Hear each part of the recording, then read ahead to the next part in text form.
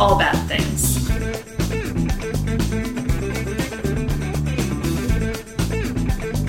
Tragedies, disasters. That's Bad things. trigger warning for everything possible. What? Hello. That just sounded sick. I'm Rachel. And I'm David. And this is All Bad Things. I ran out of anything creative to do. Well, it's 205 episodes in. This is episode 205. Yeah, so I think we all understand. I understand. Yes. And welcome, everybody. Welcome. Follow us Insta, Twitter, Facebook at All Bad Things Pod. Email us allbadthingspod@gmail.com. Join our Discord and our Facebook discussion group. We may or may not be doing an Ask Us Anything pod because no one has asked us anything. Okay. Which is kind of sad. We'll just have to ask each other things. Ask each other anything. Yes. It could be interesting. Could be also terrible. Mm-hmm. Because, I think we'll stay away from that. Yeah. I guess technically if you want to ask us a question, you can. If you get around to it. Yeah. I have not asked on social media, so maybe that's it. That might be it. Let's see. It feels like it's been a while since we've recorded. It does. Yeah. A couple weeks, maybe? Can change. Something like that. The Hurricanes are onto a whole new series. Yes, they are. As of now. Yes. Well, and even if things don't go well Saturday, as of the day, so we're recording Friday, Monday, the series will still be ongoing. So by the time this episode comes out. Yes. Yes, it will. Yeah. They're doing Saturday and Monday or Tuesday. That's right. They have to come back to North Carolina. Yes. Yeah, unfortunately we are in a 2-1 hole, but On the back foot a little bit. yeah, as but it were. yeah, that's I'm not worried. Well, good. Yeah. You did get to go to another game this series. I did, yes. That's I went to nice. game 2 of the series with my sister. Yeah, that's good. It was fun, Yes. even though they lost. Yeah. Well, there's that. Yeah. But it was her first playoff game, and I kind of realized, I was like, really? And then I kind of realized, I'm kind of spoiled because I've lived in a NHL city for 14 years, so I've been to all sorts of events. Not the Stanley Cup Finals, though, because they have never made the finals since I've been here. If it happens, I'm going to at least one game. Yeah. Yeah, for sure. Yeah. Gotcha. I kind of care what it costs, but not really. Well, I mean, as long as it's not ridiculous. stupid. Yeah. Yeah. I think once you're pushing, and this is a very privileged thing to say, but once you're pushing 4 figures, it's going to be a little... Oh, I doubt it'll get that high. Yeah. It will for the lower ball, which is not where I'll Right. be. But, Right. yeah. But anyway. That was Hockey Corner. Yes, it was. Follow the Hockey Night in Raleigh. Follow Molson's Hockey Night in Raleigh. the hockey guy on YouTube if you want more breakdowns, right? Yes. Isn't that his name? Mm-hmm. The hockey guy. Yeah, he's cute. Yes. I call him the hockey dad because he just seems like a dad. In his basement with his little magnets and dry Bumper erase stickers marker. and, yes, whiteboards. Yep. What are you drinking? I am having the finest national local beer. See, it's funny because the cans are the design on the can is throwing me because it's dark blue. It looks like Bud Light. Yeah, it's definitely not. Yeah. So, in your opinion, what's the difference in the taste between a Bud Light and a Miller Lite? Bud Light just tastes like shit to me. Like, it really does. I don't Miller like it. tastes like licking the back of an envelope. Sure. Bud Light tastes worse than that. I know I've had a Bud Light. I can't recall. Yeah, it's I probably can't best. recall what it tastes Can't like. recall. It's probably best that way. I have a Shotgun Betty. The last in a pack courtesy of our friends Jason and Sarah. So yes. Thank you, Jason and Sarah. Out of Lone Rider. It's I feel like Shotgun Betty is like our household's like staple. Sure. Local staple. Yeah. Yeah. It's pretty good. It's a good pickup. I'm scintillating tonight. Yes, very much so. We should probably just get to the topic.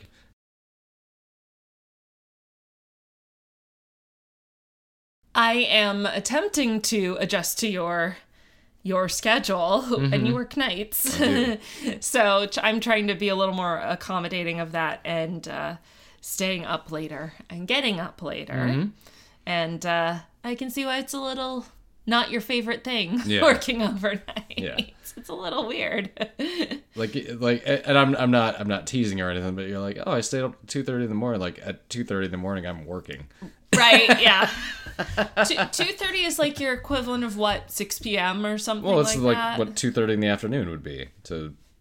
Yeah, but it's not exactly. Sure, it is. It's taking the schedule and flipping it. Yeah, well, fair enough. Yeah, you're towards the end of your day. Yeah, but it's still 2:30 in the morning. But you work 12-hour shifts. You work long shifts. I feel like that distorts time too. It kind of does a little bit. Yeah. But so we talked about watching through backwards from 100 to 1, the AFI's 100 best movies or whatever. Of course, they left Ben-Hur on the list. As at number 100. They're like, oh, it's only 4 hours long. We're both like, I don't think we're going to make it through Ben-Hur tonight. That's going to take a couple viewings. I think so. At least. That's gonna be tough. Chariot race. I'm going with 3 viewings to get through all that. Probably. It's like 4 hours long. Yeah. Bizarre. Anyway, we are going to play a very special game of Script Roulette tonight. Listener Script Roulette. Listener Script Roulette. There you go. We have 4. That was a demonstration. Yes. 4 listener scripts here, because I didn't do any research, and we still have listener scripts. Now, what will it be? Will it be an air disaster script? Will it be something else? Or will it be an air disaster script? I'm going with an air disaster script. So we have number 1, 2, 3, and 4. Which door are you picking? I'm going to go with this one. Let's see what we got. Door number 2 is the MV Bukoba. Okay, I have no idea what the hell that is. Well, let's find out. Let us find out. Now, is that an air disaster? I don't know. This is actually our nautical disaster. Oh, okay. Yep. Now, look at this beautiful pronunciation guide. Not only spelled out phonetically, but highlighted. Nice. So, this is from our listener, Rachel. Oh, okay. Not me, Rachel. Yes. Another Rachel. Yes. And that's Rachel with the AEL spelling, all fancy. And this is a story, yes, of the MV Bukoba. So now I should say Rachel did email me saying, hey, this disaster's 25th anniversary is coming up. Oh, so maybe it's good timing. I had already planned the Ficati episodes. So we didn't get that. We're a couple weeks late, but better late than never. It's close enough. So the anniversary would have been May 20th, 1996. Okay. So it would have been May 20th of this year. So 25 years and 2 weeks. Yeah. So on May 20th, 1996, the MV Bukoba docked at Kemondo Bay on the western shores of Lake Victoria at 22:30, that's 10:30 p.m. Yep. EAT, which is Eastern African Time, to load passengers and cargo. It was observed on arrival that the pier was full with passengers ready to board, contrary to normal procedures. At 11:45 p.m. EAT, the vessel departed from Kemondo Bay for its next and final destination of Mwanza on the southeastern shore of Lake Victoria, with the expected arrival time of 8:30 a.m. It never made it. On May 21st at 7:35 a.m., MV Bukoba capsized 30 nautical miles, or 56 kilometers, off Mwanza in 25 meters, or, 14 fathoms. That's very fancy. Okay. Of water. Killing approximately... You want to take a guess at this? I'm horrible at guesses. I'm going to go with 300 people. 894 people. Yeah, that deserves a Samsonite right there. It does, 894? Almost 900 Jesus. People. So close to everybody? I don't know. I don't know how many people were on board. Let's find out. So, Primary references are Wikipedia, geography.name, The Causes and Prevention of Human Error Human Error Contributing to Maritime Accidents in Tanzania by Gerson Japhet Fumbuka, World Maritime University Dissertations, 1999. Pakwa.or.ke, The Ship of Doom by Andrew Purvis. I guess we're learning a lot about what we're about to hear about. Yes, Something like that. Tanzania's Titanic disaster, MV Bukoba, from 1st of September 1996, posted on tzaffairs.org. Okay, so this isn't... So we have never done the actual Titanic, but a couple episodes ago we did the Canadian Titanic. This is the, and it sounds like this is Tanzania's Titanic. Mm-hmm. Also, we've not been to Tanzania before in an episode. I don't think so, no.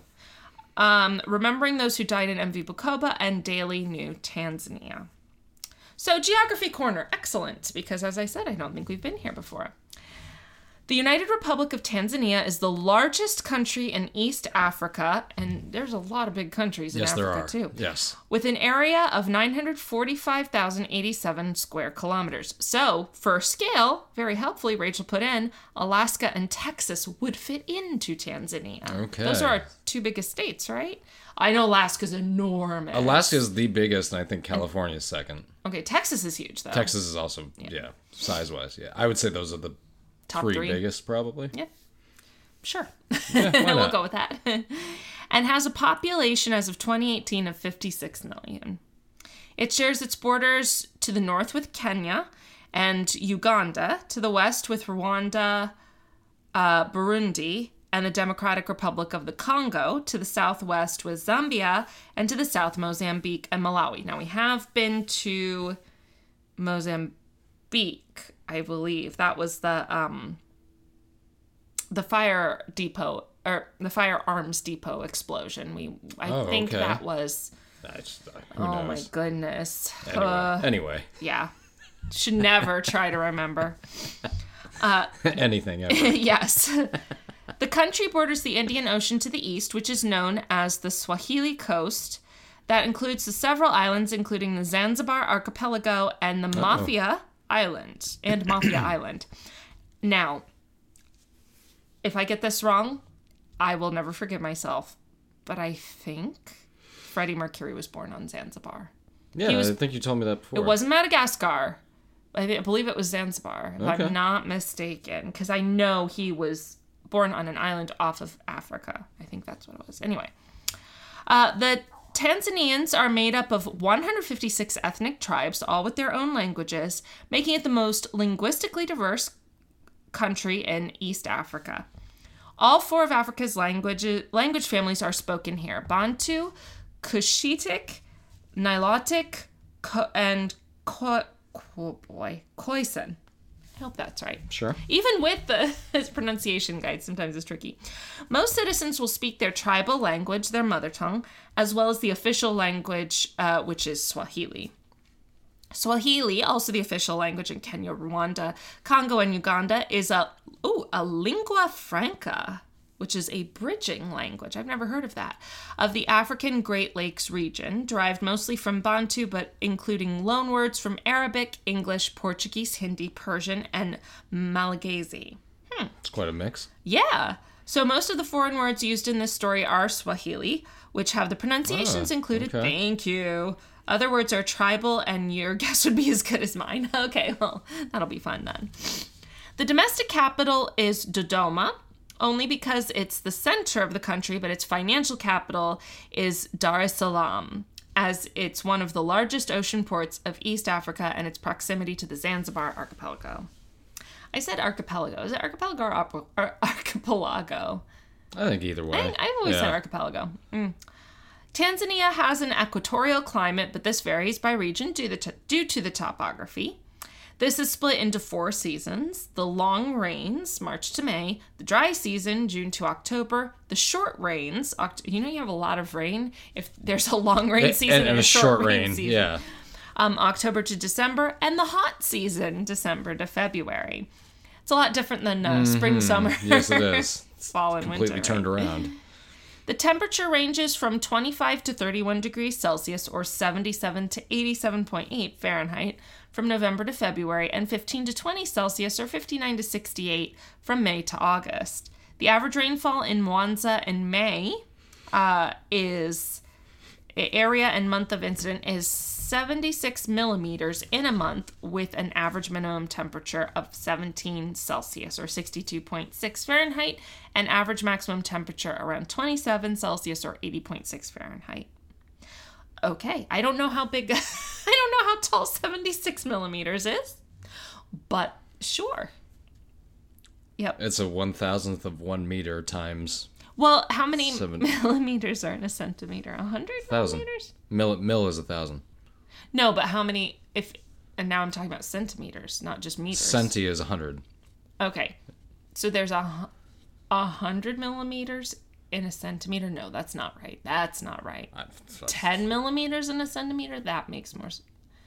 Oh my God. All I know is the root word, mil, is 1,000. I'm with you. I understand. Cent is 100. What this is playing on is the metric system and math. Yes. That's no good for The metric system, number one, we don't even have over here. And math, we both suck at. Well, we do actually have the metric system. We do have the metric system over here.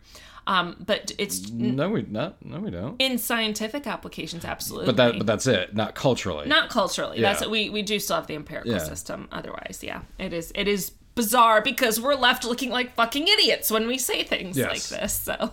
Yes, I constantly have to look at, not constantly, but every now and then have to look at Google for liters, milliliter, like how much am I putting in here? Because Tanzania is so close to the equator, the average daylight throughout the year is about 12 hours, give or take an hour. Oh, that's interesting. That makes sense. That's the whole point of the equator. You're basically it's sitting right on it, pretty much. That would be so strange, like not having the variation of sunlight in the seasons. But at the same time, every day is the same. Just all and equal. Yeah. Equal day to night. That's interesting. Approximately, I'm gonna accidentally hit the space bar here. Approximately 38% of Tanzania's land area is set aside as protected areas of conservation. There are 17 national parks, including Serengeti, which I have heard of. Yeah. Which is about the same size as Belgium and famous for the great migration of wildebeest, and Kilimanjaro National, a dormant volcano, now the highest mountain in Africa and highest freestanding mountain in the world. Freestanding. Mm-hmm. At 5,895 meters or 19,341 feet. It's almost 4 miles. Yes. Mm-hmm. It took me too long to do the math. 29 and we're changing up figures again. Now we're in miles. 29 game reserves, including a Salu Game Reserve, 40 controlled conservation areas, including Ngorongoro Conservation Area, the largest intact caldera, or collapsed volcano, and the seat of humanity after the discovery of the earliest specimens of the human genus Homo habilis, and marine parks. Damn! Tanzania has everything going on. I have absolutely heard of Serengeti, and I have absolutely heard of Kilimanjaro. Mm-hmm. Those are two global iconic places. Sure. So there are many conservation projects ongoing, including the Big Cats Conservation Initiative, the Grumeti Fund, Mkomazi Carnivore Project, and Serengeti Wild Dogs Conservation Project. Jane Goodall spent 60 years in Gombe Stream National Park studying wild chimpanzees. Okay, so this is where I know who that is. Jane Goodall worked. Yeah, two of those national parks are located in Lake Victoria, Sadani National Park in Mwanza, and Rubondo Island National Park. I have heard of Lake Victoria too. Lake Victoria is the largest of the African Great Lakes, which I didn't know Africa had Great Lakes. That's pretty cool. That either. The world's largest tropical lake and the second largest body of fresh water by surface area in the world after Lake Superior. That's interesting. Its surface area is approximately 59,947 square kilometers, or 23,146 square miles, holds a volume of 2,424 kilometers or Wait, kilometers cubed or cubed kilometers? Yeah, either way. Either way. They know what we're saying. Anyway, there's many more numbers. It's a lot of water. It's a lot of water. Maximum, an average depth of 40 meters or 130 feet, but maximum depth as much as that sounds like a great lake. Meters. Yeah, it's huge. The African Great Lakes are a series of lakes formed along the East African Rift System, which is a rift developing divergent tectonic plate boundary where the African plate is tearing in two because of the African Somalian plate and African Nubian plate. This tearing of the continent is still very much in process, with highways being torn apart as the land moves. It's called continental divide, is what it's called. That phenomenon. But it literally only moves like a half an inch a year. It's not like tearing apart and all of a sudden. But a half an inch or a quarter of an inch a year after 30 years, it adds up. Well, even a half an inch, you're going to start tearing apart like infrastructure, right? Mm-hmm. It is also rife with active. But it's also natural. I mean, that's how we have all the different continents that we have. That's right, and not just Pangea anymore, right? It is also rife with active and dormant volcanoes. Eventually, this tearing and expansion of the rift will result in the Horn of Africa, or Somalia and part of Ethiopia, and the east section of Africa tearing off from the African mainland continent to be its own island with Somalia, eastern Ethiopia, Kenya, Tanzania, and northern Mozambique. That's interesting. Isn't it? I mean, I'm sure it's like thousands of years but away. Still. Yeah. One day. Oh, wait. But this final rupture is estimated to take place in 10 million years. Oh, so 10 million. Uh-huh. So we'll see it then. And then Rachel said, add pessimistic comment on the likelihood of the planet existing or human life still being around, considering how fast we are destroying ourselves now. Well, that's the thing. Like, we'll probably be gone in 10 million years. The planet is always going to be here. Yeah. I mean, it is. Yeah, but unless it gets completely destroyed by some asteroid or something. And even then, I mean, that already happened. But, I mean, Well, yeah. But before that happened, the planet for humans would have been uninhabitable. Yes. Everything was really warm, really gaseous, and, plant life and dinosaurs, like, we would not have made it. No, David. The Earth is 6,000 years old, and Adam and Eve were here from the beginning. What are you talking about? I forgot. All due respect, actually, not really. It's hard to respect that.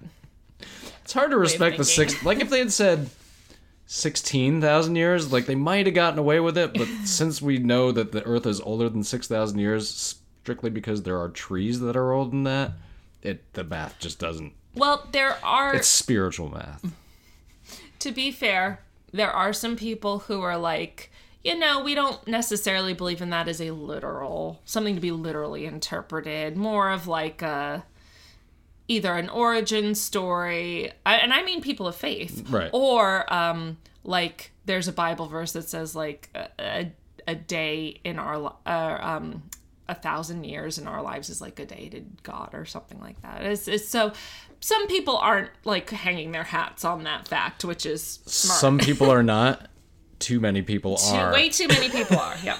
So here is a picture of the rift, and you can see where the highway is splitting there, like with cars going over it too. But so that's the that's what it's going to look like. Yes, the imagery of what it would probably look like. That's interesting. Yeah, it is. I guess just using models. Sure. Modeling. Oh, here's Lake Victoria. That actually looks really pretty. It does look pretty. Look at those rocks. Yeah. It's amazing. Wow. Look at that rock is just like suspended. I know, it looks on like its it's own. balancing. Yes, it does. Hanging there. It almost looks like Stonehenge. If these are, they call them the African Great Lakes, then they were probably formed the same way that the North American Great Lakes was through glaciers, and then those glaciers going away. Which is why you have... There's rocks remaining, yeah. Which is why you have them smoothed out the way they are. Yeah, from erosion over the years, yeah. Look at me, the amateur geologist. Is that your new hobby? But that really is that's how the North American Great Lakes were formed, were from glaciers. So, yeah, that's cool. I would definitely go there. If we could take a high-speed rail. Rachel also said, just in case you were wondering, Lake Victoria is approximately 2,500 kilometers north of Victoria Falls, located on the Zambia-Zimbabwe border, and are only connected by the person they are named after, Queen Victoria. Okay, that's good to know. Victoria Falls is someplace I would love to go. Yeah, that does look pretty cool. Absolutely amazing. So Lake Victoria was formed... Oh, well, here we go. Now we're going to learn how it was formed. It was formed around 400,000 years ago, and today straddles 3 countries, Kenya, Uganda, and Tanzania. And it's roughly split between Uganda and Tanzania, and like about 6% of it falls in Kenya. Lake Victoria receives 80% of its water supply by rainfall, as well as by rivers and thousands of streams, but is solely drained via the Nile River on the northern shore in Uganda. Because of this, Lake Victoria is the main contributor of the Nile River, but not the source of the Nile, which is suspected to be the Nyungwe Forest in Rwanda. The lake and its surrounding wetlands are home to hippopotamus, which are very mean dangerous creatures. as fuck. Yes, from what I understand. They kill way more humans a year than just about any animal on that continent, I believe. Mean mofos. Probably next to snakes, I would think. No sleep till hippo. Yeah. No sleep, no hippo. African clawless and spotted-necked otters. Oh my god, I wish 6 people told us what a group of otters is called. It's called a romp or something. Something fun. It starts with an R. And everybody's screaming at me. We told you. Why don't you remember? Marsh mongoose, a variety of antelope, the Nile crocodile, monitor lizards. Those things are... And a variety of turtles. I was thinking the Nile crocodile was way more dangerous than... That's true. I did just sort of gloss over the Nile crocodile. You just went right over that one. and I homed in on the monitor. Crocodiles, which are literally... crocodiles and alligators are literally dinosaurs. They are the... Basically. Yes, they are one of the oldest known species on Earth. Mm-hmm. So, yeah. They're fucking scary. I did just sort of gloss over. There's a reason they've been around for tens of millions of years. It is also home to some species of fish, such as cichlids. Piranha? Not seeing any mention. Aren't piranhas in the Amazon? I feel like... Is that the only place, though? I thought they were... I doubt it's the only place, but I associate piranhas with South America for some reason. That's true. That could just be my own imagination. So we won't go there either. Well, we won't go romping through the Amazon. Specifically, the Singida tilapia and Victoria tilapia. Ooh, tilapia is good. If you eat them. Yeah. Oh, that's what I mean. In a disaster... there was a Top Chef. I'm sorry, I've mentioned Top Chef 6 times tonight in just our regular conversation. But there was a Top Chef where they were serving average people. Usually it's judges and culinary experts, but they'll do I've seen those normal episodes. People episodes, yeah. And normal people episodes. Well, because here's why it's funny. One of the chefs, it was some festival they were serving at, right? And one of the chefs gives this dish to a plebe, basically just an average person, a muggle. And they were like, "Oh, this is delicious. What is it, tilapia?" And they were like, "It's Chilean sea bass." Either way. But it's literally between what you Close can get enough. in the grocery store and one of the most expensive versions. Yeah, I wouldn't be able to tell. I'd be like, it's really good. No, and that's fine. I don't think that matters. What matters is just tilapia? Let me name a fish. Yeah, this is a rock bass? Yes, it is. In a disaster of its own, these species were dangerously close to extinction, and an estimated 200 other species, 90% of the endemic species of Lake Victoria, are extinct due to the introduction of the invasive Nile perch in the 1950s, which can grow up to 2 meters. Ugh. It's a big perch. Perch is good fish, too. I just love how you equate everything to how there's a lot of perch where I grew up. So. Okay. What was the main fish that people would fish for in the St. Lawrence? Had a lot of different types of bass. Pikes, Great Northern Pikes, pretty big fish. They grow up to probably, I don't know, 6, 7, 8 feet, something like that. Jesus. Yeah, they get pretty big. Long. Mm-hmm. So, yeah. Ew. Yeah, they're big. I'm from places where people catch like marlin and shit. Which are way bigger. They're pretty big. Yeah, you grew up in a place where there's ocean fish to catch. Yes, that's true. Yeah.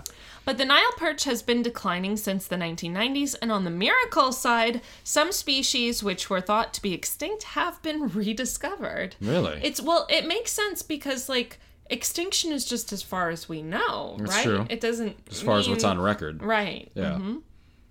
A distinctive feature of the lake is the granite and gneiss. That's not the letter. Gneiss. I've never seen that word. Anyway, outcroppings known as koppies, a result of the volcanic activity along the Rift Valley. That is what those rocks we were looking at. So that is the result of volcanic activity. Interesting. As opposed to glacial activity, I guess. Which makes sense if it's close to the equator. Sure. You know. I guess were glaciers around the equator during the Ice Age? Sure, why not? I just love that I constantly bring up questions we couldn't possibly answer, so... let me bust out my faux geology degree. Oh, that's right. Oh, volcano, not a glacier. Sorry. Well, and we inevitably have like 27 smarter people who I do know this for questions. sure. The North American Great Lakes were formed from glaciers. There you go. Yay. Good for you. And watch somebody else like put that onto it like, oh no, it's actually because of this. Right. I swear to God, I was told that. So Lake Victoria, as a major body of water in sub-Saharan Africa, has always been important for the history of human development. Arab traders were the first to record its existence, calling it Ukerewe, while in search of gold, ivory, and slaves as part of the East African Indian Ocean trade routes. That's what I search for every day. Gold, ivory, and slaves. Oh. Yes. When I go to the grocery store.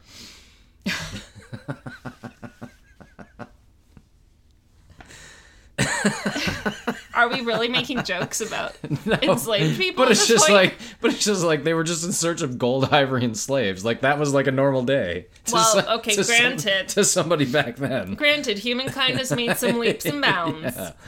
Now, sadly, like, there are also... what are you guys looking for? I found some over here. Sadly, there are also people looking to bring us back to these times. Yeah. But the native name for the body of water is dependent on which side of the shore you stood, and that makes sense because it's such a big place. On western shores in Uganda, it was called Nalubale, meaning mother of guardian gods. On eastern shores near Kenya, it was Namlolwe,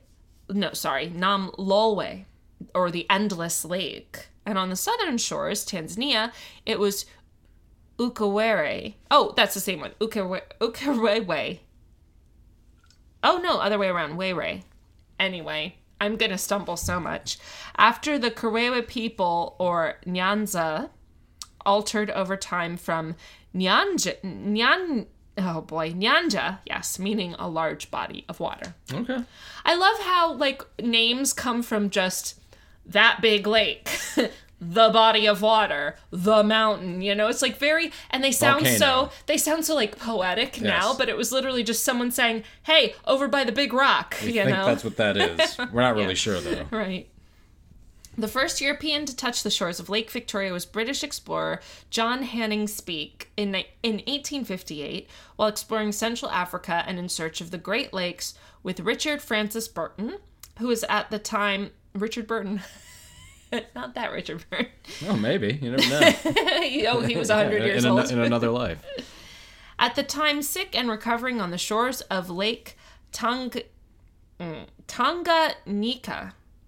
The modern-day location of this event, Speke Bay, and the Speke Gulf north of Mwanza City, was named in his honor. Speke, believing he had found the source of the Nile River, which he described as a, quote, vast expanse of open water, end quote, named it after Queen Victoria. Colonialism strikes again. Speke was to contribute in a debate in England over the source of the Nile, but died the day before in a hunting accident from a self-inflicted gunshot wound. So he killed himself accidentally in a hunting accident. It happens. I guess an Happens all the accidental ti- discharge of a firearm. Happens all the time. Yeah. Hunters die every year from self-inflicted wounds. I mean, they do. I guess I think of it more as like somebody else accidentally shooting you. That too. But yeah. Firearms are dangerous. They certainly can be. Don't feel too sorry for him. His bullshit views on racial ethnicity was likely a contributing factor in the conditions leading to the Rwandan genocide. Okay. Those are always fun. Well then, bye speak. Jeez. It wasn't until 1870. Fortunately, somebody took his place to see through. Right, there's plenty of people to carry on the colonization. Yeah. It wasn't until 1875 that Welsh American journalist and explorer Sir Henry Morton Stanley confirmed Speke's discovery, and which he circumnavigated from March to May of the same year, providing a detailed map of the lake. It's about this time, like the 1880s, that the Scramble for Africa, aka Partition of Africa, Conquest of Africa, or, a little more descriptively, the Rape of Africa, began, which was the invasion, occupation, division, and colonization of most of Africa by 7 of the most powerful nations of Europe. What are you talking about? I just thought those people were poor because they're lazy and uneducated.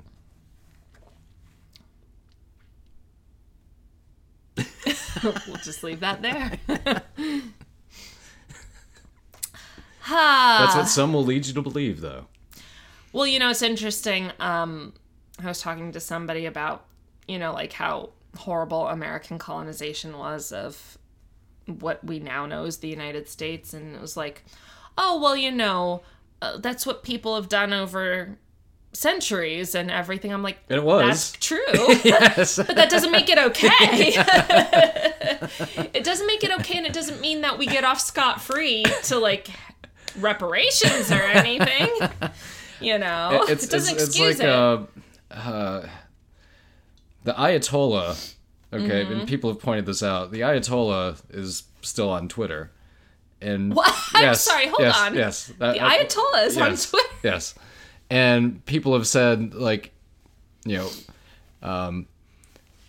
like, how can Donald Trump be off of Twitter when the Ayatollah is still on Twitter? I'm like, that's not the defense that you think it is.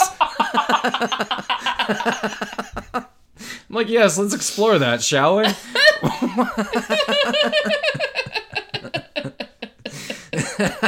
does that mean about? What does that tell you? Like, what is that telling you about Donald Trump? That if the Ayatollah is less divisive and more can peaceful, manage to stay on Twitter. Because when you said that the Ayatollah was on Twitter, the first thing I thought is, isn't Trump not on Twitter? Exactly. Didn't get deplatformed from Twitter for being such a fucking asshole. Yeah. But the Ayatollah is still on there. Yes. Okay. It's still funny to me that the Pope is on Twitter, But people have made that argument like over and over again. I'm like, that's not a very good argument. Do you see who you're comparing him to? Yeah. Wow. Okay. Oh, the British Empire made the territory of Kenya a protectorate in 1888 and Uganda a protectorate in 1894, which became known as the British East Africa. The German Empire made the territory of Tanzania, Rwanda, and the colony of Germany. This is when we're getting into like kind of the very end of British expansion. Like this is about in this time the demise of. Well, it's not. Well, it's still ongoing. Right. The demise kind of started World War I, World War II ish. But this is when their last tentacles are. This is as far as they stretched. Right. Like this is as far as they made it before they had to.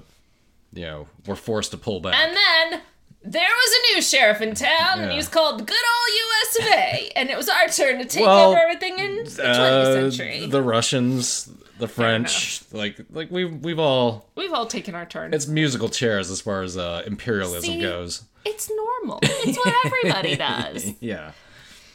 But yeah, if Russia jumped off a bridge, would you do it too? Yeah, the UK obviously missed out on that one musical chair. They're like, oh shit.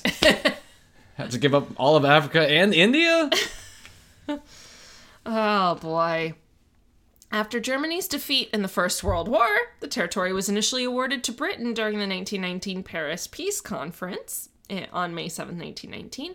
Shortly after this, at the end of May 1919, Britain ceded the territories of Rwanda and Burundi to Belgium.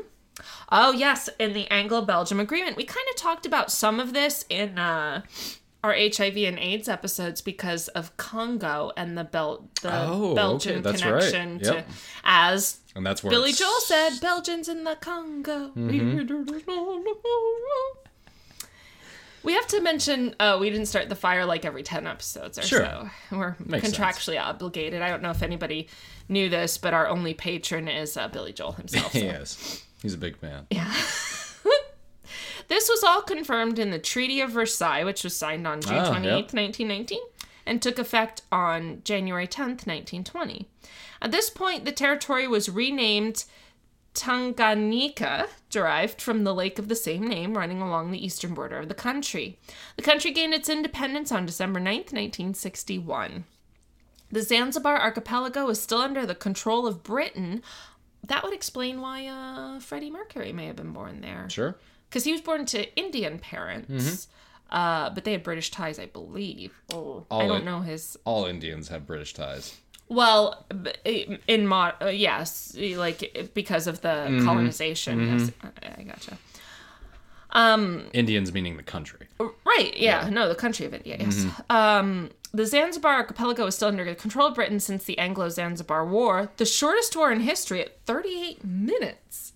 That actually gets brought up in, what was the fucking movie, Tom Hanks, Castaway? That gets brought up in Castaway, yes. Why? Because he has to fly to Russia to fix a problem because he works for FedEx. That's right. And he mails a clock with a timer on it to see how quickly it gets to, and he opens it up and he's like, wars have been fought and won in less time, and he brings up that war. Okay. Yeah, gotcha. That's funny. I don't remember that. I only saw that once. Like, does that count as a war, though, if it lasts 36 minutes? It seems like it would count as a battle. Yeah. But I guess maybe the battle was the war? Yeah. I don't know. The single battle war. So that was on August 27th, 1896, which was against the Zanzibar Sultanate ruled by the Sultan of Zanzibar, originating from Oman, which had the benefit of putting an end to the East African slave trade. They received independence from the UK as a constitutional monarchy under the Sultan on December 10th, 1963. However, this was short-lived when the Zanzibar Revolution took place on January 12th, 1964, and the Zanzibar natives turned on the ethnic Arab and Indian civilians, there we go, resulting in the death of 2,000 to 4,000 people. Yikes. Rachel! Rachel's reading my mind! Farouk Bulsara, a.k.a. Freddie Mercury, was born in Stone Town, Zanzibar on September 5th, 1946. As Zanzibar was a British protectorate, Freddie was born a British citizen. His parents were from the Parsi community of Western India and moved to Zanzibar so his father, Bomi, could be a cashier for the British Colonial Office. In spring 1964, Mercury and his family fled from Zanzibar to escape the violence of the revolution. Wow. I love it when we start speculating about something and then the listener just answers it. The next thing we read. Thank you, Rachel. You knew what to put in there. On April 26th, 1964, oh, by the way, Rachel is very properly writing things like 26th April, 1964. Yeah. I'm translating it for my own sake. Yeah, that's fine. Because that's what we do as Americans, is we co-opt and translate everything. Zanzibar united with mainland Tanganyika to form the United Republic of Tanganyika and Zanzibar. A very lengthy title, which was compressed on October 29th, hard to fit on a flag. A little bit, maybe. To become, we are the United States of America, yes, correct? That is our official technical title. Even though we're far from united. To become the United Republic of Tanzania. All these name changes were mocked in an episode of The Simpsons. The one when they go on safari. Okay. That's funny. The first president of Tanzania was Julius. I was like, Julius. Sure. Put some flair into it. Julius Nyerere, known lovingly as Baba wa Taifa. meaning national father, or mwalimu, which means teacher in Swahili. I wonder if the director, Taika Waititi, is from this area. No? I know that name. I don't know he how I know that British? name. I believe he's Maori. Is he not from New Zealand? I don't remember. We probably sound like the biggest doofuses. People are like, oh my god, you don't even know. So I've heard the name He's and a I've director. seen him. And he what acts. did he direct? Movies. Well, I didn't think he conducted or directed But he trains, also plays in Endgame. He plays, and I think in Thor Ragnarok, he plays either Korg or Meek. I can't He's remember. from New Zealand. Oh, so is he? I believe Okay. he is Maori. Okay. Now that is, wow. So his legal name is Taika David Cohen. That's interesting. Okay. Yeah. But he is known professionally as Taika Waititi. He's a New Zealander. Yep. And he was born in the Bay of Plenty region. That's where Whakaari yes. is. His father was an artist of Tefano Al... Oh boy, I'm going to butcher this without having looked it up. Apanui descent. But his mother, Robin Cohen, is a school teacher. His mother's family is Russian Jewish. And then his father's side is Maori and a little bit of French Canadian. Hey? So he's just kind of a He's little just everything. melting pot. He's a little New Zealand melting He's pot. literally a walking melting pot. Yeah. Living, right? breathing. So no, he is not from Africa at all in any way. Sorry for the sidebar. That's okay. It does kind of, some of the words just audibly sound similar. I get what you're saying. If you see them written out, though, it looks very different. But Tanzania has a president and prime minister. So the prime minister is chosen by the president to lead the National Assembly. The current president is Samia Suluhu Hassan, the first female president, who is the incumbent president as President John Magufuli died, most likely from COVID, on March 17th, 2021, 4 months after his re-election. Wow. Mm-hmm. So Kagera, the region where Bukoba and Kamondo Bay are located, has an interesting bit of history. On October 1978, Uganda invaded Tanzania, with Idi Amin claiming the land north of the Kagera River, starting the Uganda-Tanzania War. The Uganda army pillaged the land, stealing cattle, automobiles, and personal belongings from homes, not from their home. What a difference a letter makes.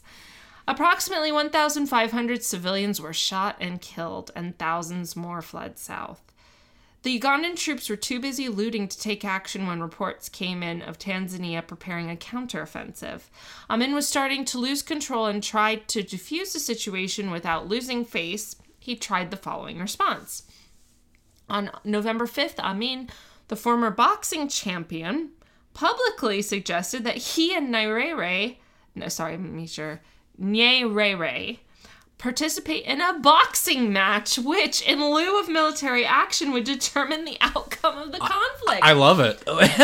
Yes. Yes, that's fantastic. Yes. That sounds great. What a flex. Imagine Joe Biden versus Donald Trump. I would have watched it for damn sure. Everybody. It would have been so sad on been. both fronts. And satisfying, Yes. at the same time.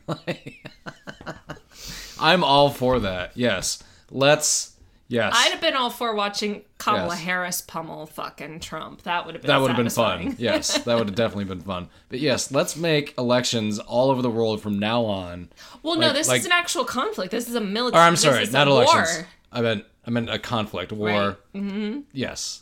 A boxing match between the leaders. Yeah. Imagine Putin versus Joe Biden. That would be really sad. But Putin's only used to winning when people let him, like the fucking hockey thing. Still. But he is former KGB, no? Yeah. Okay. Yeah. So yeah, maybe he kind of just knows some. He knows some things. I would not want to cross that dude. Oh, it gets better. Listen to this. The Ugandan president suggested that Muhammad Ali could act as the referee. That's Yes, even fucking yeah. fantastic. I love this. Now that's diplomacy. Yeah. I mean, you know what it is? as a leader, it takes some guts to say, look, I'll fight you. And winner take all. We'll leave all our military personnel unscathed from this, and we'll just beat each other to a bloody because halt. that's all it is anyway. It's a fucking dick measuring contest. That's all wars are. Yes. Mm-hmm. So this is I love it. That's pretty amazing. Well, unfortunately, Nyerere ignored the message. 3 days later, Amin pledged to withdraw from Tanzanian territory. Nyerere responded with a pledge to, quote, kick the aggressors out, end quote.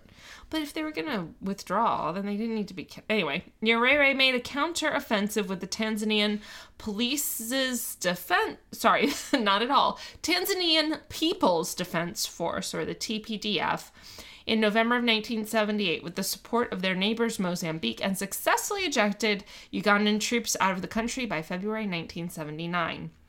Nyerere originally planned to stop at this point and allow Ugandan rebels to overthrow Amin, but with Amin still refusing to concede and Libyan units coming to his aid, the rebels were having difficulty. Nyerere pushed his troops onward to take Kampala and depose Amin, which occurred on April 11th, 1979.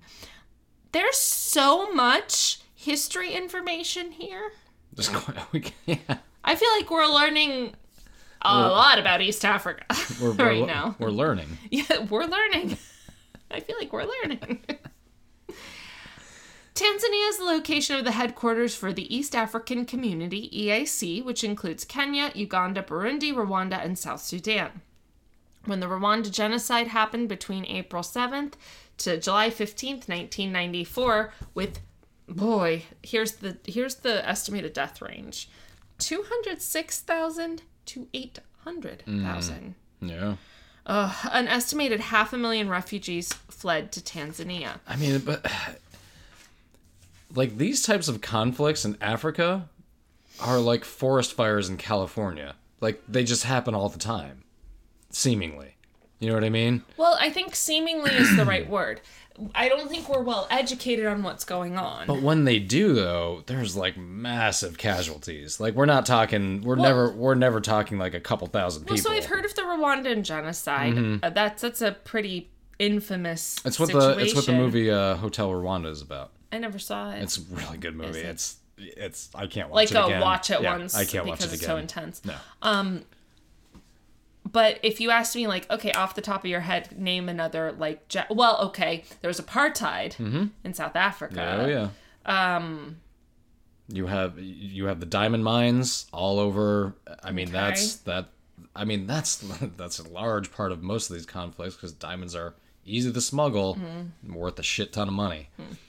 So, I mean, in the movie Blood Diamond, the one character brings up, he's like, we call it the NCAA. And he's like, what? He's like, nobody cares about Africa. Like, because there are so many minerals, so much everything there. It has just been plundered for literally like the last 150 years. Well, okay, that's like a natural explanation to it, right? Yeah.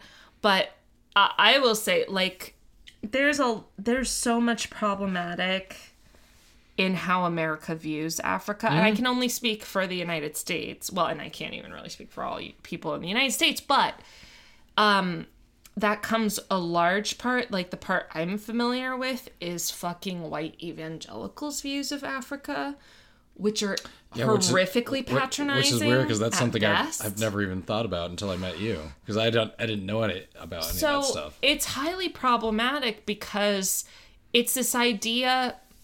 It's tied up in white paternalism. It's the idea that Christianity will save you, and the reason that your life is shit is because you don't believe in God. And you don't believe in our God. Yeah. And you don't believe in our God because you're black people from Africa. I mean, if you want to get completely blunt about it, that's what they're thinking. The racism tied into it is inextricable. Well, it's really problematic. Again, to say the least. To bring back our favorite former president.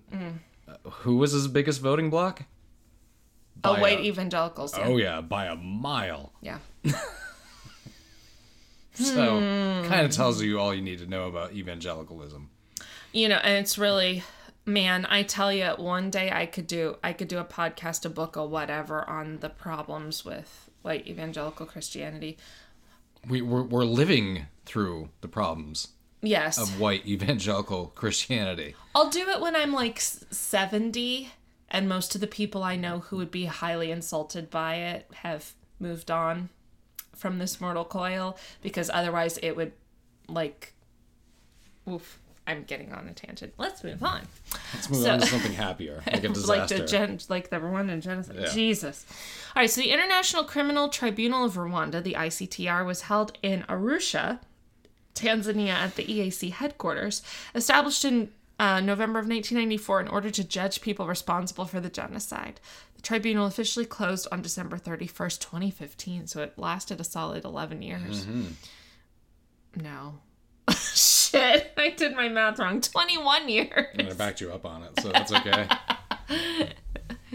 When you co-sign for something that it's on you. It's not the person who made the mistake, it's the person who backed him up. That checked off on it, so that was on me. So, now, boy, have we got context. Let's talk about the maritime industry in Tanzania. Tanzania's development has... I'm going to go out on a limb and say there's a lot of piracy in this area. Well, that's the stereotype you hear of, right? Like what was the Captain Phillips movie and all that? Really, they were like on the African Horn, I think.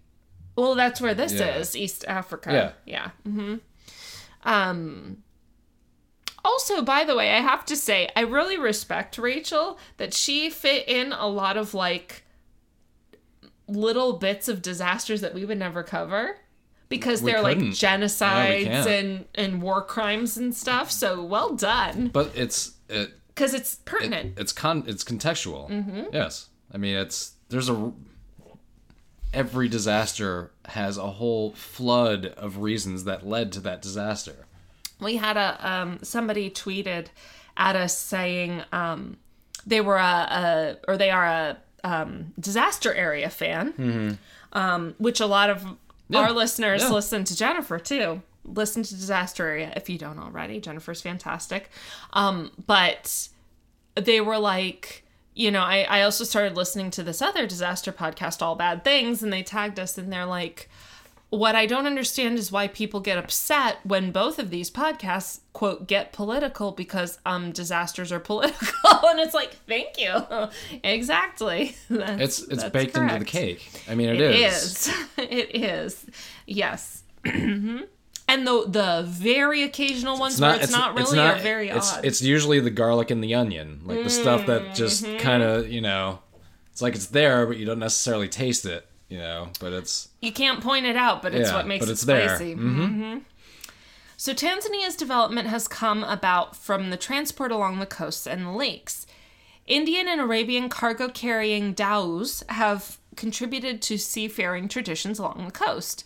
To this day, the shipbuilders of Tanzania, especially the fishing villages along the coast and islands, build dhows which show no signs of moving from the traditional style of vessels. So there's a specific form of shipbuilding, essentially. So that's really cool. That's like a giant sail. It looks like. I know nothing of ships, so I'm probably not the best person to. It looks like it's made out of like canvas or like leather or something. It's really. It does kind of look natural, doesn't it? Like it is almost like leather or something. It's not even leather.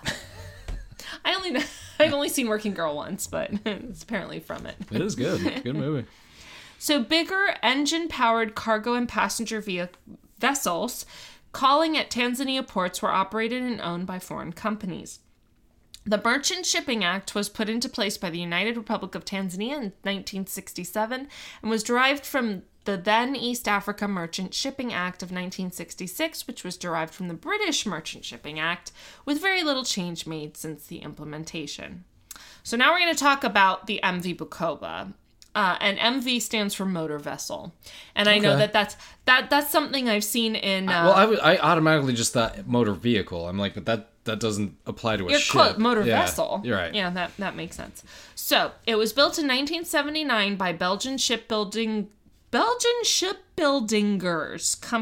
Company. Okay. They were going for something on the nose. In Fulton Marine, Antwerp, Belgium. It was transported to Lake Victoria in pieces and assembled on site. It was operated by the state-owned enterprise Tanzania Railway Corporation, or TRC. It was 59.5 meters long. Its breadth, is that width? I'm guessing I guess so. Yeah. It was 9 meters. Its propulsion is single screw. Crew capacity is 36. Passenger capacity is 430. So already I'm thinking, wait, didn't almost 900 people die? I guess we need to read on to find out what happens here. Rachel's like, oh, just you wait. Cargo capacity is 200 tons. So this, where's that picture we just put down? That's the Bukoba. Which you can see because it says Bukoba. Because it says, yeah. So.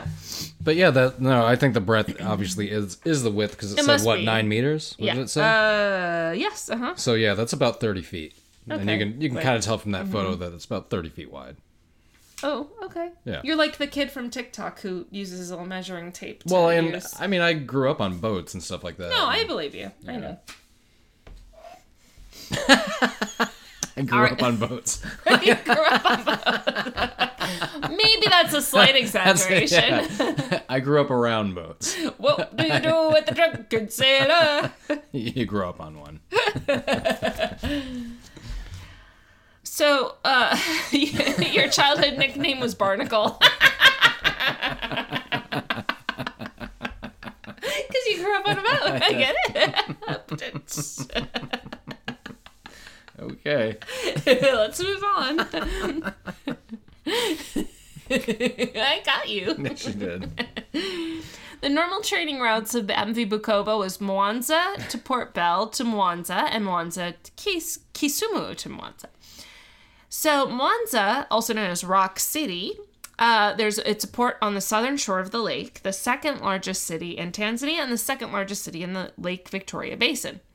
Port Bell was an industrial center of the an industrial center of the greater metropolitan Kampala, Uganda, located in the northern shore of the lake. Kampala is the capital and largest city of Uganda. And then Kisumu, the third largest city of Kenya, and the third largest city on the lake. So these are the major ports along Lake Victoria. All right. Guess what? We're getting into it now. Lots of context. Time for bad news. So on May 20th, 1996, MV Bukoba was on a different route as it was covering the route of the MV Victoria, which was under maintenance at the time, so it was filling in. The route was the Mwanza to Comondo Bay to Bukoba. So, Bukoba is a city on the southwestern shore of the lake. The ferry connection provides a shortcut for trade. Just going to say, it sounds like it's mostly a mix of a passenger and commercial vessel. Well, it's a shortcut for trade. Yeah. From the major Tanzanian cities of Mwanza, Arusha, Dar es Salaam, to remote towns and villages near the Rwanda and Uganda borders, as well as the industries such as sugar production. And then Comondo Bay is 23 kilometers or 14 miles south of Bukoba. See photo on page 4 for the route map. Here it is. So, see, this is so big it looks like an ocean, but obviously this is the Lake Victoria. The northernmost marker on the western shore is Bukoba. The marker directly south is Comondo Bay. The blue marker on the southeastern shore is Mwanza. Northport, the final destination. The green flag is where it sank, right there. Mm-hmm. So it was almost to its destination. The yellow marker just above the blue marker is where the memorial statue is located. All right, and then there's kind of an enhanced view. Good pictures, by the way, Rachel. Very good. Well done. It looks like this would be a pretty gorgeous place of Earth to visit. Like, look at all this. The pictures just from like the rock formations and everything were really cool, yeah. All right, so the sun had set. This is May 20th, 1996. The sun had set at sorry, I'm so sorry, Rachel, that I'm just not saying like it's 1850. It's 6:30 p.m. Well, you can say I understand military time because that's how everything is logged. But a lot of businesses, especially like manufacturing and stuff, run on military time. That's true. But I always translate. I think most people do. Yeah. MV Bukoba departed on smooth waters from Bukoba at 21:30. 8:30? 9:30. 9:30. Yep. 21:30. 9:30, yes. Local time. With 501 registered passengers. Still very interested in hearing why almost 900 people died. Anyway, 501 registered passengers and 8.891 tons of cargo, including a Land Rover. Okay. It was observed during the loading at Bukoba. The gangway was abnormally steep, making it difficult for passengers to board without assistance. This indicated the vessel was later than normal. It was also listing port side after boarding. That's where our Eastland disaster comes into play. Listing, yeah. Mm-hmm. That was the Chicago one, right? Mm-hmm. Mm-hmm. Oh, yeah, that's... one of our listeners, I'm sorry, I can't remember who, told me the memory trick between port and starboard is port has 4 letters, so does the word left. Therefore, port means left. And it has helped ever since. Obviously, as you're oriented forward. Yeah, it's like doing this. Yes, the little putting up L fingers and figuring out which one's L. For somebody else, it's this. That's right, depending on which way you're pointed. Yeah. All right, so a note. It's noted later on in descriptions of the event that the ship was loaded with a vast quantity of bananas. And that was a common cargo from Bukoba to Mwanza. These were stored on the open deck, which meant most of the passengers would have found shelter inside. And then Rachel said, I've provided a photo of bananas located on the deck of the MV Victoria, which is still how bananas are transported from the plantations to the cities in the east. Oh, that's interesting. Wow. Let's see. Some bananas. Holy Christ. They're all green too. I don't know why I was expecting yellow. That's silly because they ripen off. I was going to say they just picked them pretty much. Wow. Okay. Well, this is how they make their money. Let's keep that up because of that next. Okay. I'm not sure what that next image is for. Figure 3. See, our listeners do such a good job at please refer to Exhibit A. You know. So well done. I always feel a little stupid after. On arriving an hour later at Comondo Bay, the pier was already packed with people waiting to board, which was against normal procedures. These people had been denied passage at Bukoba and decided to try their luck by traveling 30 minutes south to Comondo Bay in hopes to board. The alternative journey by road would be rough. Most of the route was untarmacked and full of potholes, especially near the end of rainy season, and the buses were in poor condition, creaky and dusty, and likely to break down for hours. So you would be lucky to make the journey in 12 hours. Oh, God. 30 minutes taking 12 hours. Jeez. Fuck that. You'd be better off walking. Literally. Yes. Literally, you're right. Absolutely right. There was no control over those boarding the vessel, and they filled every available space they could find. Quote, there was no place to move.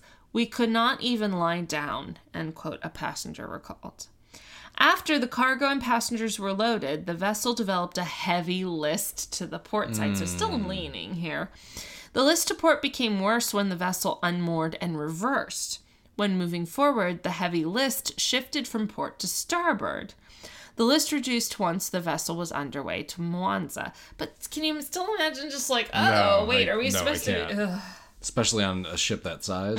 Hell no. That'd be scary as hell. The vessel rocked from side to side all night, despite passengers observing that the waters had remained calm and comparatively still. So this was not a weather issue.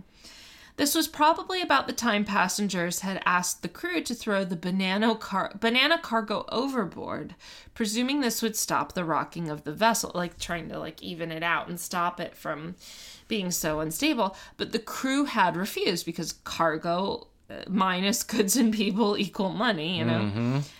The sun rose at 6:47 in the morning on Tuesday, May 21st. At 7:30 a.m., with 1 hour until they were expected to dock at Mwanza North Point, the vessel made a sharp turn south in its final direction change. That doesn't sound good. The vessel swayed, and huge Jikos, dishes, and kitchen equipment in the restaurant crashed to one side, causing passengers to panic at the noise and scramble to the deck. And these are Jikos. Okay. They're big cooking vats. Mm-hmm. Likely to have been similar to larger camping stoves or coal wood burning clay stoves. So people were just, like, heard the noise and got... And they're like, oh, shit. Oh, this sounds like this is turning into a weird crowd disaster. Like, plus, from people distributing their weight wrong. Plus listing. Like, it's... That's... Well, so if you're listening to one side and then all of a sudden everybody goes to the other, you may have the exact opposite problem. Listening to that side. Yeah. So, oh, boy. This like is not fun. No. At 7:35 a.m., the vessels, moved by the actions of people and goods, turned over 3.5 nautical miles from Wanza. Before capsizing, it had been cruising at 11 knots, or about 12.6 miles per hour, 20 kilometers per hour. The weather was fairly calm with occasional squalls. Say, that's like a steady speed for that size ship. Yeah. No alert or distress was sent out by the vessel. Probably just caught everybody off guard. The vessel, now upside down, retained partial buoyancy. The first report of the disaster came around 8:15 a.m. by a fisherman reporting it to a passenger agent at Mwanza North Point. At about the same time, the captain of MV Butiama, on its way from Port Bell, Uganda, to Mwanza, had spotted the capsized vessel by using binoculars. Some passengers and crew managed to get a hold of life-saving equipment, although these had been inconveniently locked. This feels like a building disaster, a crowd building disaster, but on a ship that has capsized. Yeah. This is, I don't like any of this. What was the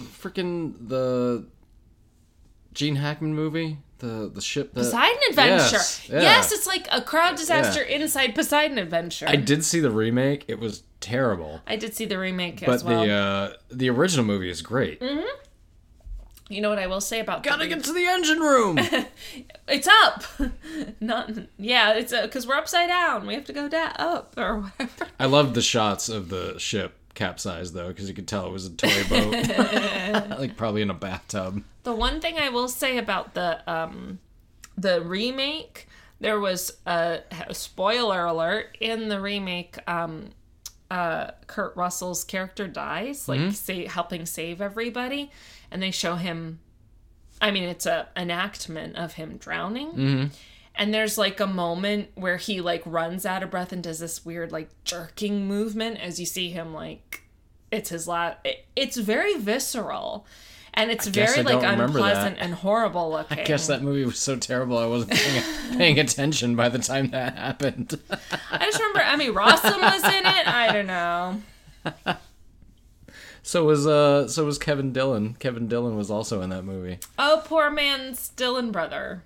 Right? Isn't he of the Dillons? He is of the Dillons. Of the Hollywood Dillons? Yes, those people. Anyway, we need to keep going on this. There's more horrible... I know, we're just putting it off. I understand. So, they were trying to get to life-saving equipment. Some of it was locked. Others swam to private boats and canoes, which were near the scene. Others were kept afloat by clinging to, oh my God, the bananas, which they had earlier asked to be thrown overboard.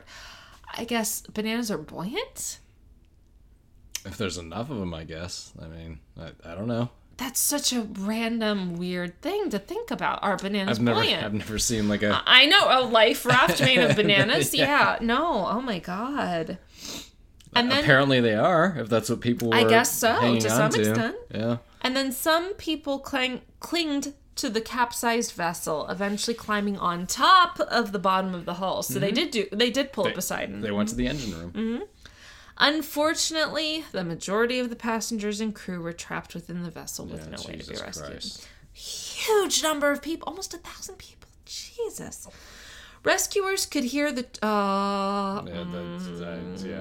makes it you know worse. Where this is going. The trapped people banging from the inside. The Tanzanian Railways Corporation, TRC, decided to cut a hole in the vessel in order to rescue the trapped people. Okay, it's a plan. A small square was cut with a torch, and one person was rescued. Well, I guess it's better a than person. Zero. Just before and they were... Plus, that's also a delicate thing that you have to do. Well, listen to this. No, listen to this. We're about to get there. Okay. Just before they were about to make a bigger hole, pressurized air blew out the torch flame, and the vessel sank faster. So it actually, So I was going to say that's why it's delicate, and that's why they had to cut a small hole, is because there's going to be a sudden change in pressure. Yes. You're exactly right. A very sudden change in pressure. 2 people were ejected from unknown exits of the vessel and were saved. Lucky as fuck. I mean, cutting a hole in the vessel was bad practice. By cutting a hole in the hull, the rescuers had destroyed the reserved buoyancy, keeping the vessel afloat. I guess because there are people inside still above water, I guess the right thing to do would have been to like dive and pull, like get them out from under. But man, talk about a wild rescue situation. And way more dangerous doing it that way too. Well, I guess people could drown at any point, but The MV Bukoba sank completely at 3:05 p.m., approximately 7.5 hours after she capsized and rested at a depth of 30 meters. Like, so fucking just like that. 7.5 hours. We got pictures. Oh, man. Yeah, you can see the bow. Yep. Sticking in. Well, you can also see how the person on the other ship spotted it with the binoculars, because this is what it could see. Mm-hmm. Oh, man. Oh, that's awful. And then Rachel said, these are the only photos available of the capsized vessel. All other photos which came up on a Google search are of the other ferry disasters Tanzania has experienced. Seriously, it's almost as bad as Cleveland's penchant for disasters. No shit, right? Oh, man. We haven't done a Cleveland disaster in a while. We've only done like 3, I think. And there's about 75 to choose from. Well, there you go. Next slow night at work. Pick a Cleveland disaster. The manifest shows 443 passengers in the first and second class compartments. Now remember, the passenger max was 430, so already a little over capacity. However, the third class compartments, which were much cheaper and could carry more people, had no manifest. Of course. The government estimates that 661 passengers were on board for the final leg. However, the International Federation of the Red Cross suggests that as many as 800 may have lost their lives. The official death toll, which is widely quoted, is 894, but local media reports give a minimum of 1,000. 114 survivors have been officially listed, although some articles claim only 53 survived. It is, it's a little maddening when I completely understand, like, there's just conflicting reports, so, like, sometimes you just don't know. It is a little maddening that happens, but... With all the figures, the highs and the lows, percentage-wise, it sounds like you had about a 1 in 10 chance of surviving. Yeah, right? Like, that's pretty close to it, yeah. I mean, that's just the... Fuck. Like, ship disasters are just not pretty. Because there's... almost the same as in an airplane. Like, there's nowhere you can go. Mm-hmm. If shit happens at the wrong time and you're in the wrong place, that's it. Like, it's Divers from South Africa were flown in to recover bodies within the vessel, but the operation was stopped on June 2nd due to the decomposing bodies posing a health hazard to the divers. Sure. 392 bodies were recovered. That's actually quite a bit considering, but the recovered. Imagine how freaking grit. Yeah. The recovered bodies were laid out in the sun for identification at the Mwanza Stadium. There are some references to orphans, but there was no specific data to back this up. 3 days of mourning were declared by the then President Benjamin Mkapa.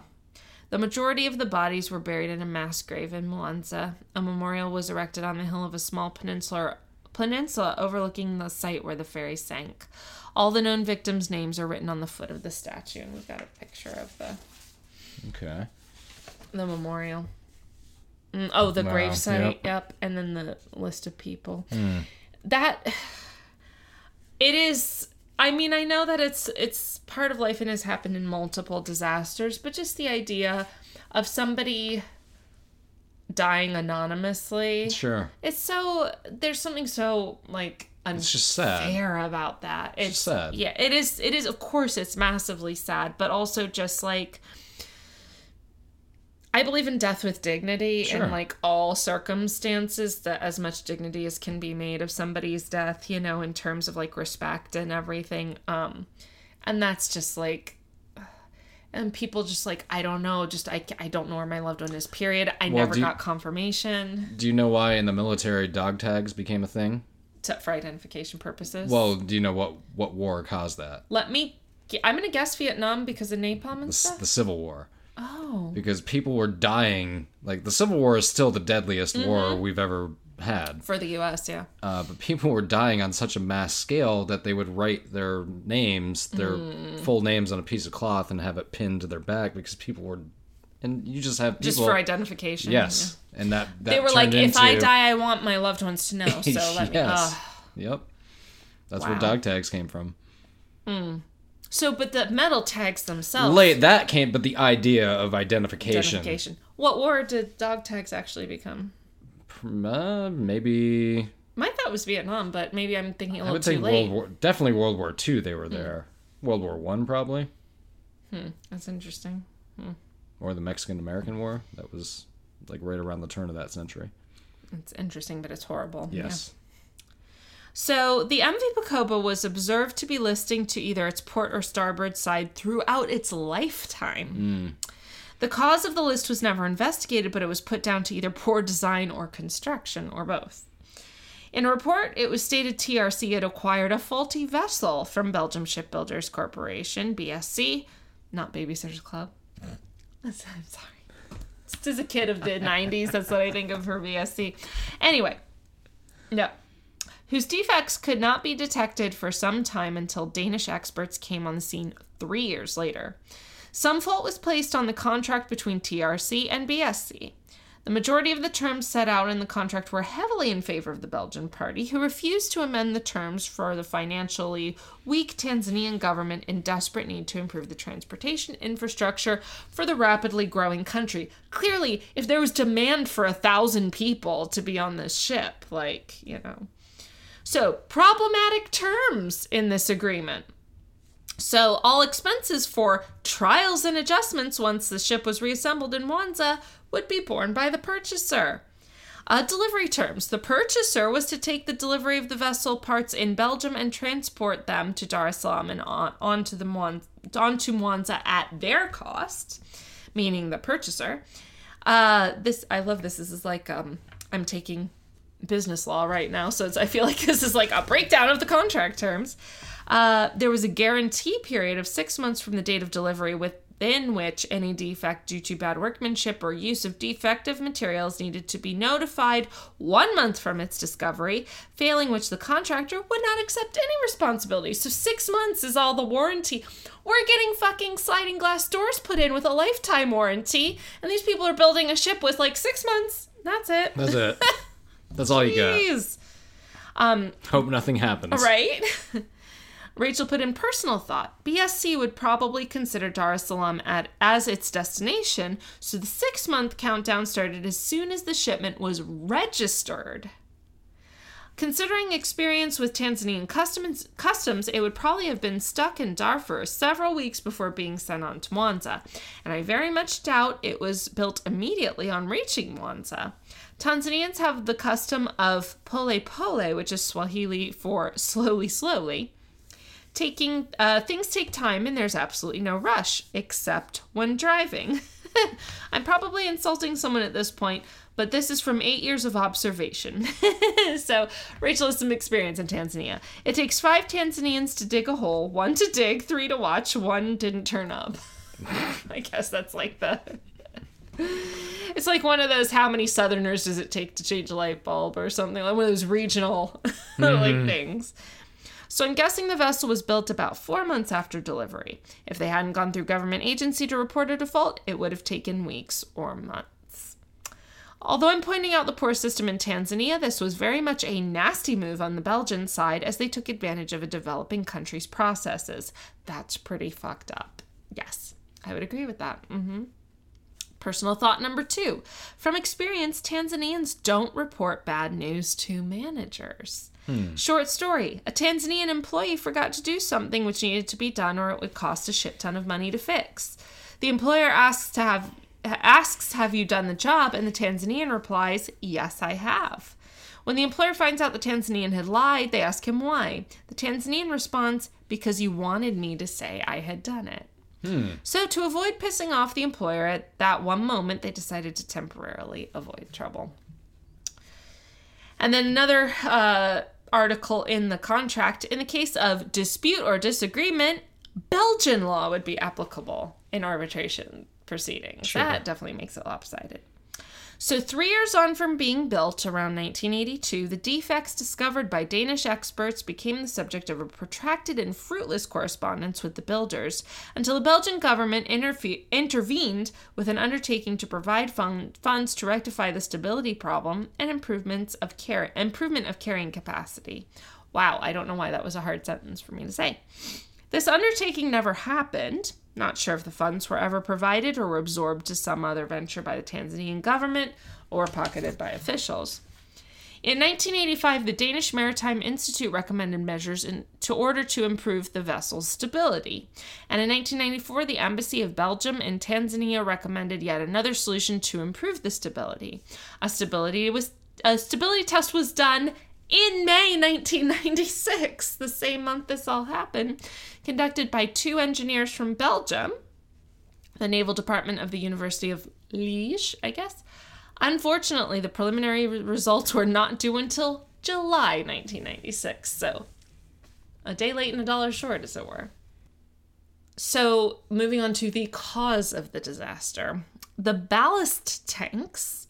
Now, correct me if I'm wrong, but those are like empty tanks that are filled with water? Like to balance the ship? Sure. I thought you grew up on ships. I did. They just didn't have ballast tanks? Nope. Okay. Okay, Barnacle.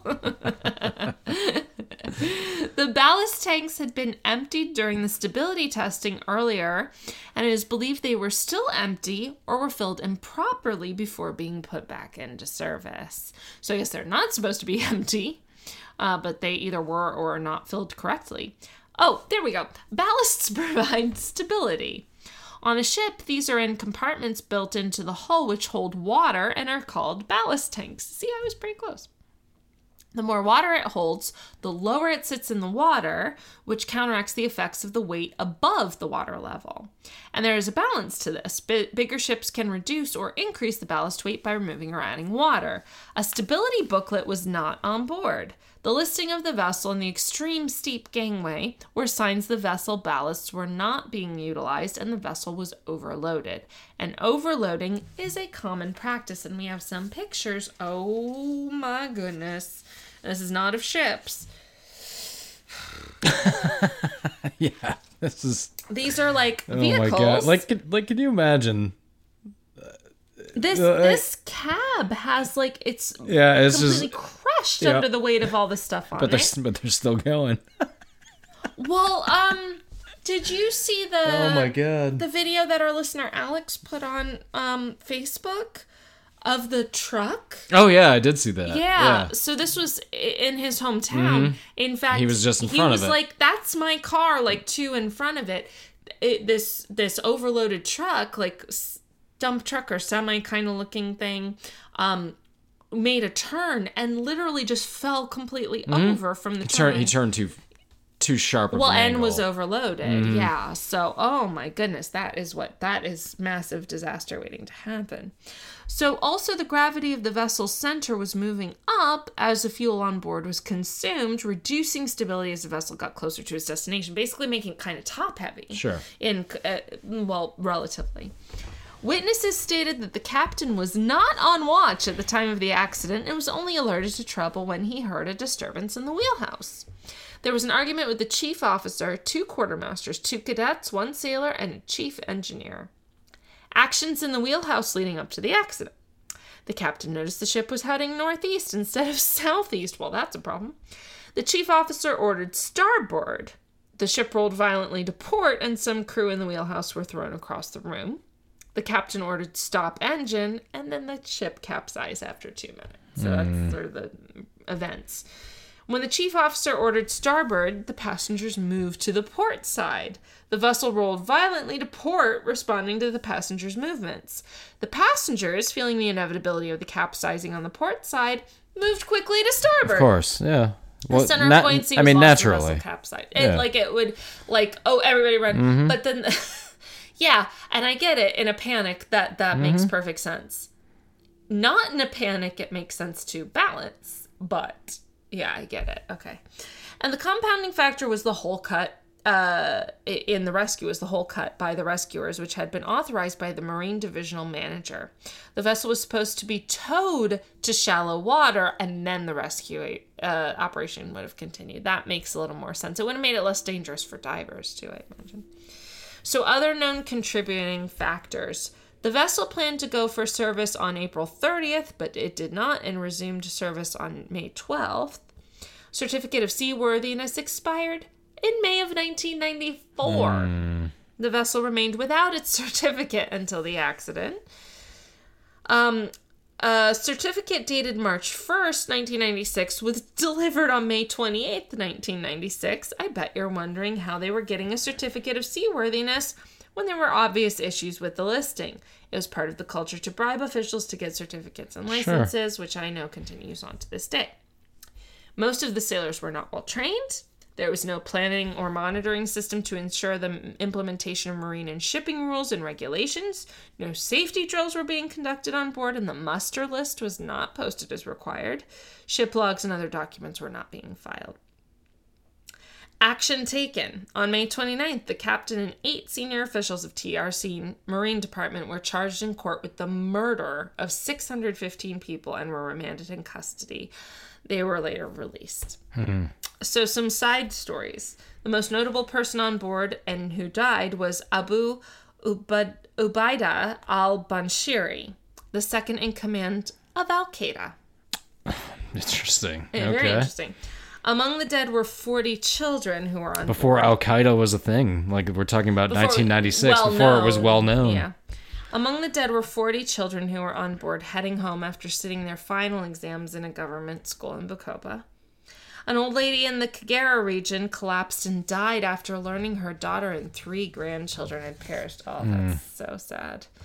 25 members of one family perished as they returned from a funeral in Bukoba. Oh my God. According to one article, quote, people were squeezed to death among the pieces of luggage and human bodies.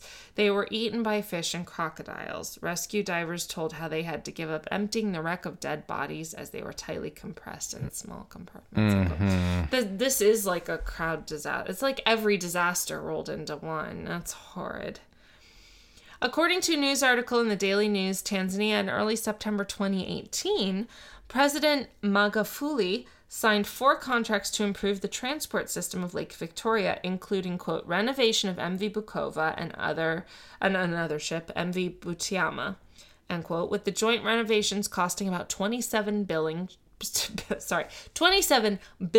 shilling. Historical rate is $12 million US, or about 9 million Great British pounds. However, I suspect this was an error in print or possibly a mistake in the speech, as other articles replace MV Bukova with MV Victoria, which makes a lot more sense. Yeah, because it had already capsized. So yeah, they're not going to replace it or repair it. Tragically, only a few weeks later from this announcement, Tanzania would experience another deadly ferry disaster on Lake Victoria, but that's for another episode. As a macabre finding in researching this story, Tanzania commemorated the disaster with a stamp series. Enjoy the weirdness. Oh my God. I'm not... Look at this. So, there's the MV Bukova. Okay, and that's not so bad. This is the immediate one I looked at. Removing dead bodies. Oh my God. It kind of shows rescue workers recovering bodies. Dead bodies identification? Praying for the deceased, like just of the ship. That sounds too outlandish. Like, all I can think of is like, hey, do you have a stamp I can borrow? Sure. And it's like dead bodies being like, what? It's like, Do you hate me? Why are you sharing this horrible thing with me? Why is this a stamp? Why is this a thing? How is this a thing? This is John Oliver's. How is this a thing? How is this a stamp? Oh my God. Wow. Yeah, Rachel said enjoy the weirdness. My God. And then Rachel also mentioned, I did find some raw footage of bodies, nothing graphic, being collected. The South African divers preparing for body extraction, mass burial service. There's a link there. So, oh my God. And that was the story of the MV Bukoba. One ferry disaster on Lake Victoria. Apparently there's plenty more because it's Cleveland of Africa. Jeez. One thing I realized is I neglected to put this all into context, especially with Rachel. Rachel shared some information with us. First of all, I believe Rachel, based on her email address and what she just said here that I'm about to say, is British, because she said, I don't know that I have Rachel's pronouns. Anyway, Rachel said, your mispronunciations of British places is endearing and funny, which I love. Thank you for finding us endearing and funny. Also, I totally missed this. Rachel said, you can use the Swahili greeting, Jambo. So I should have been, Jambo. I'm trying to think of, in the mid-'80s, there was like a big Hollywood film that came out, but the title was in Swahili, and I cannot think of the name of it. Okay. Just keep reading that. Okay, you're going to look it up? Okay. Because I didn't want to do that during the episode. That's okay. Since we're in the epilogue. So Rachel said, it's a country you haven't covered, meaning Tanzania, and an event that probably spent only an hour in the news before being forgotten. As a little backstory, I moved to Tanzania in 2010. Really? Yeah, so Rachel has lived in Tanzania and worked as an operations manager for a safari company and reservations assistant to a Zanzibar hotel for 8.5 years. So Rachel's quite familiar, and that makes sense given the information that was in there. In 2011, there was a big ferry disaster in Tanzania, which I followed mainly through social media. It was followed by another ferry disaster in 2012. I had planned to write about these two disasters, but found a lot more information on the first big disaster, which happened in 1996. And then apologies in advance for the long script. There's just way too much information not to include, especially in regards to the country's geography and history. No, that was fantastic. That's awesome. Thank you so much, Rachel. That was a great script. Very thorough. Very well done. I mean, yeah. That was wonderful. Way more thorough than you'll ever get from either of us. Well, from me. Not and from also, you. we don't have firsthand knowledge of the culture of Tanzania like Rachel has. So that's true. Yeah, that I love when listeners have like an inside track, because then you're gonna have. Well, it makes it more personal. Exactly, and more accurate and more interesting. Yeah. What was the name of the movie? I couldn't find it because it kept showing like movies that were shot like in that part of the world. Oh, okay. But there's like a specific, and I just cannot think of the title of it. Maybe somebody who's around my age is thinking of it and like, yeah, it's this. Speaking of 80s movies like set in Africa, did you ever see The Gods Must Be Crazy? I did, yes. Okay. That's what kept showing up. That's what, one of the things. Yes, hilarious movie. There was also a Gods Must Be Crazy too. Yes, there was a sequel, which I did see, but I couldn't tell you anything about it. All I remember about The Gods Must Be Crazy is it was so poorly dubbed because they did everything overdub. Yes. Because it was easier for them not to just roll sound and just overdub everything, so it's horribly like mismatched with people's mouths and stuff. That's what I remember of it. The thing I took away from it when I saw it was like the first like I could see what the overall arch of the movie was, which was just like environmentalism mixed with like bad capitalism. Like all these problems are caused by a Coke bottle. Yeah. I see. I don't even remember the plot that much. I remember the Coke bottle. An inanimate object is the antagonist in the movie. That's funny. I mean, it's genius in that way. I mean, Christ, I haven't seen it since I was like probably like 15 or 16. But yeah, I was like a kid. That might be one to bust out one of these nights. I don't think it made the AFI's 100 Years, 100 It movies. should have been number 2. It'd probably be easier to make it through than Ben-Hur, but... Yes. Well, boy, that was very well done. Lots of information. I know more about Tanzania and Zanzibar than I ever knew before. That's fantastic, including that there's interesting taste in stamps. But, you know, to each their own, I guess. Oh, you okay? Yeah. All right. Well, that was a long one. Thank you very much, Rachel. Yes, that was excellent. Thank you. Very well done. And to all the listener scripts, we'll play this game next week. Yeah, well, next week will be an air disaster because I'm pretty sure all three of these are air disasters. Which is it going to be? Will it be your script? Who knows? Tune in next week to find out. Same bat time, same bat channel. Exactly. So that was the MV Bukoba, and this has been another episode of All Bad Things. I'm David. I'm Rachel. We'll see you next week.